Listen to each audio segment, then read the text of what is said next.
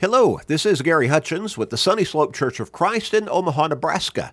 This is today's Bible class, a short Bible study every single day, 7 days a week, only about 13 or so minutes each day, but that's important because it keeps us in God's Word. And since faith comes by hearing the Word of God, Romans 10 and verse 17, then being in His Word in these short studies every day, well, that helps us to stay strong in our faith and even grow stronger. We encourage you always to share these short studies with everybody you can, every day, because you know people in your life who need to grow in their faith. They need to think about their relationship with God. They need to think about their souls and eternity because it's coming. So share through Facebook friends, text messages, other technological means with your family members, friends, work associates, neighbors, with literally everybody you can every day. You may help somebody grow in their faith. You may help somebody turn to God. You may help somebody get to heaven. What a great blessing for them, but also a great blessing for you. So start sharing today and every day. We're going to get back into our line of thought and study, talking about the devil. As we've said, there are a lot of people who don't believe in the devil. And there are a lot of people who, they've got that nagging belief there in the back of their minds, but they don't want to believe in the devil because they don't want to believe in the reality of who the devil is and what he does and where he is leading them. They want to believe that everything is okay and that they're going to be just fine while they're living in sinfulness, in disobedience to God.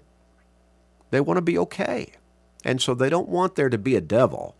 And that reality of what he's trying to do to bring them to eternal condemnation in hell, they don't want to believe that that's real. But that does not change the fact of the matter. As I've said, not believing in the truth does not make it to not be the truth. The truth is the truth, whether we believe in it or not. And the devil is real. There are many people who have just discounted him altogether, and they try to denigrate, to ridicule people who believe in the devil, saying that that's fantasy, that's immaturity, that's childish. They say the devil, in some cases, was just made up by religious people who want to keep other people under their control, make them do what they want them to do, and manipulate them in various ways. Well, that is self-deceptive on their parts, because the devil is real. He's not been made up by mankind, any more than God has been made up by mankind. In reality, belief in God necessitates belief in the devil, because you've got the difference between total goodness, absolute purity, and what we see all around us, on the other hand, the opposite of all of that, being wickedness and immorality and sinfulness, evil. You see, the two are diametrically opposed to one another. The devil is real. He was mentioned 55 times by that term, that name Satan, in God's Word. 19 times in the Old Testament, 36 times in the New Testament. And the word devil to describe him is used 59 times, all in the New Testament. Jesus spoke of the devil, his reality, numerous times. Matthew chapter 25, verse 41, John chapter 8, verse 44, just a couple of examples. The devil is real. Well, what is his nature? What is his character like? We've looked at a couple of attributes of his character. And attributes, we might say, would be a positive kind of term, and we certainly don't mean it to be positive at all. But these are part of his character, characteristics of his nature. One, he's a slanderer. We talked about how he slandered Job before God himself. But Job maintained his integrity and his faith in God and faithfulness to God. We noted also that the devil is a counterfeiter.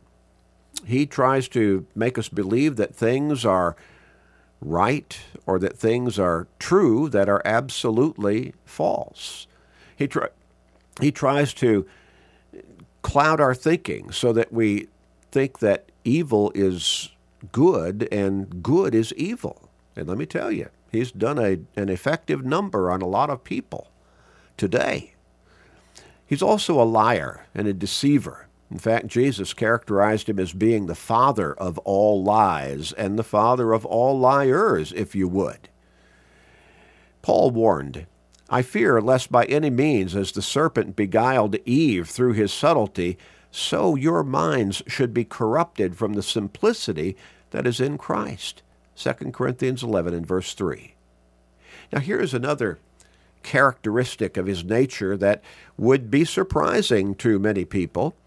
He is identified in the Scriptures as being the ruler of this world, at least in one frame of reference. In John chapter 12 and verse 31, notice, and Jesus speaking, "Now is the judgment of this world. Now the ruler of this world will be cut out." The ruler of this world will be cut out. Interesting. We look a little further in John's gospel account in chapter 14 and verse 30. And again, Jesus speaking. He says, "I will no longer talk much with you." He's speaking to the apostles here. This is the night of his betrayal.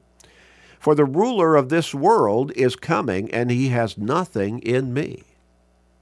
And then again in chapter 16 and verse 11, Jesus uses the same frame of reference for the devil, of judgment, because the ruler of this world is judged. Interesting, isn't it? Being referred to by the Lord himself, the devil being referred to as the ruler of this world. When we look at 1 John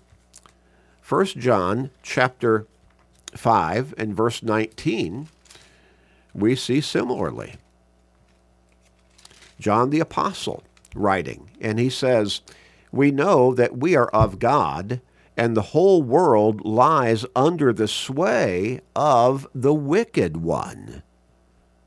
Well, could we say anything else right now when we look all around us as to the world in a graphic kind of descriptive sense being on fire with wickedness, evil, ungodliness, unrighteousness, violence? But let's narrow it down to our own nation. All of those characteristics are descriptive of what we see all around us in our country right now. Our country is in chaos. Our country is falling into the pits. Our country is engulfed in violence and hatred, outright hatred of one another. Ridicule, slander, all kinds of ungodliness. Oh, the sway of the devil? It has certainly taken its toll upon our nation as well as the world.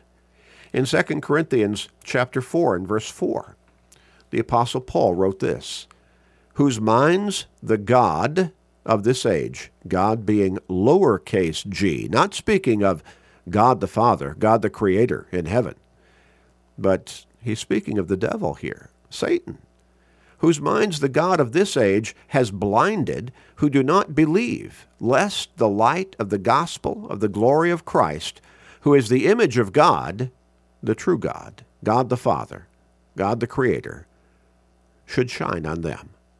Now, who would want people to not believe in the saving message of the gospel of Jesus Christ?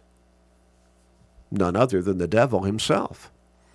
And he's referred to here as by the Apostle Paul as the God, lowercase g, of this age. As we read back in John's account of the gospel message, the ruler of this world. Interesting characterizations. But when you stop and think about how he has had such influence upon humanity, it's easy for us to understand the accuracy of these designations of the devil himself, these descriptions of his identity. In fact, Jesus talked about how, and he did not refer to the devil specifically here, but certainly the ultimate end of those who follow him. Jesus says he has more followers, faithful followers, than God does. In Matthew chapter 7, beginning with verse 13, Jesus said, "Enter by the narrow gate, for wide is the gate and broad is the way that leads to destruction. And there are many who go in by it, because narrow is the gate, and difficult is the way which leads to life, and there are few who find it." Now that does not mean that by virtue of having the most followers, the devil is the one who we ought to be following. No, no. There have been a whole host of individuals through the history of time that have had great followings numerically and even ideologically, who were absolutely wrong, who were evil, who were wicked, and led their followers to destruction. Jesus talked about the way of following the devil as being the wide road, no rules, no holds barred, the easy path to take. Well, you know, that's the way rivers flow.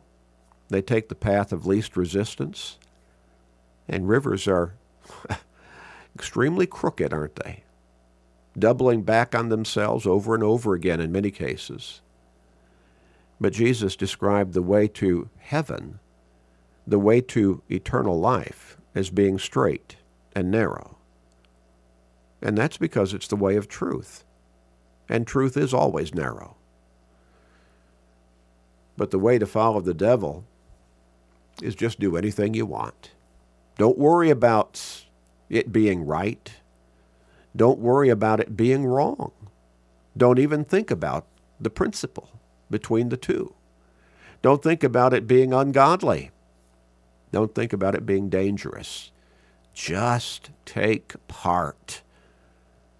Enjoy for the moment if it brings you some temporary joy, and don't even think about the ultimate destruction it's leading you to. And that's eternal condemnation in hell. Well, the ruler of this world, interesting characterization of the devil, because most of humanity is following him more than they're following God. We'll look at him as being our adversary next time. Let's pray. Father, help us to be on guard always against the ways of the devil. Help us to be alert and aware always.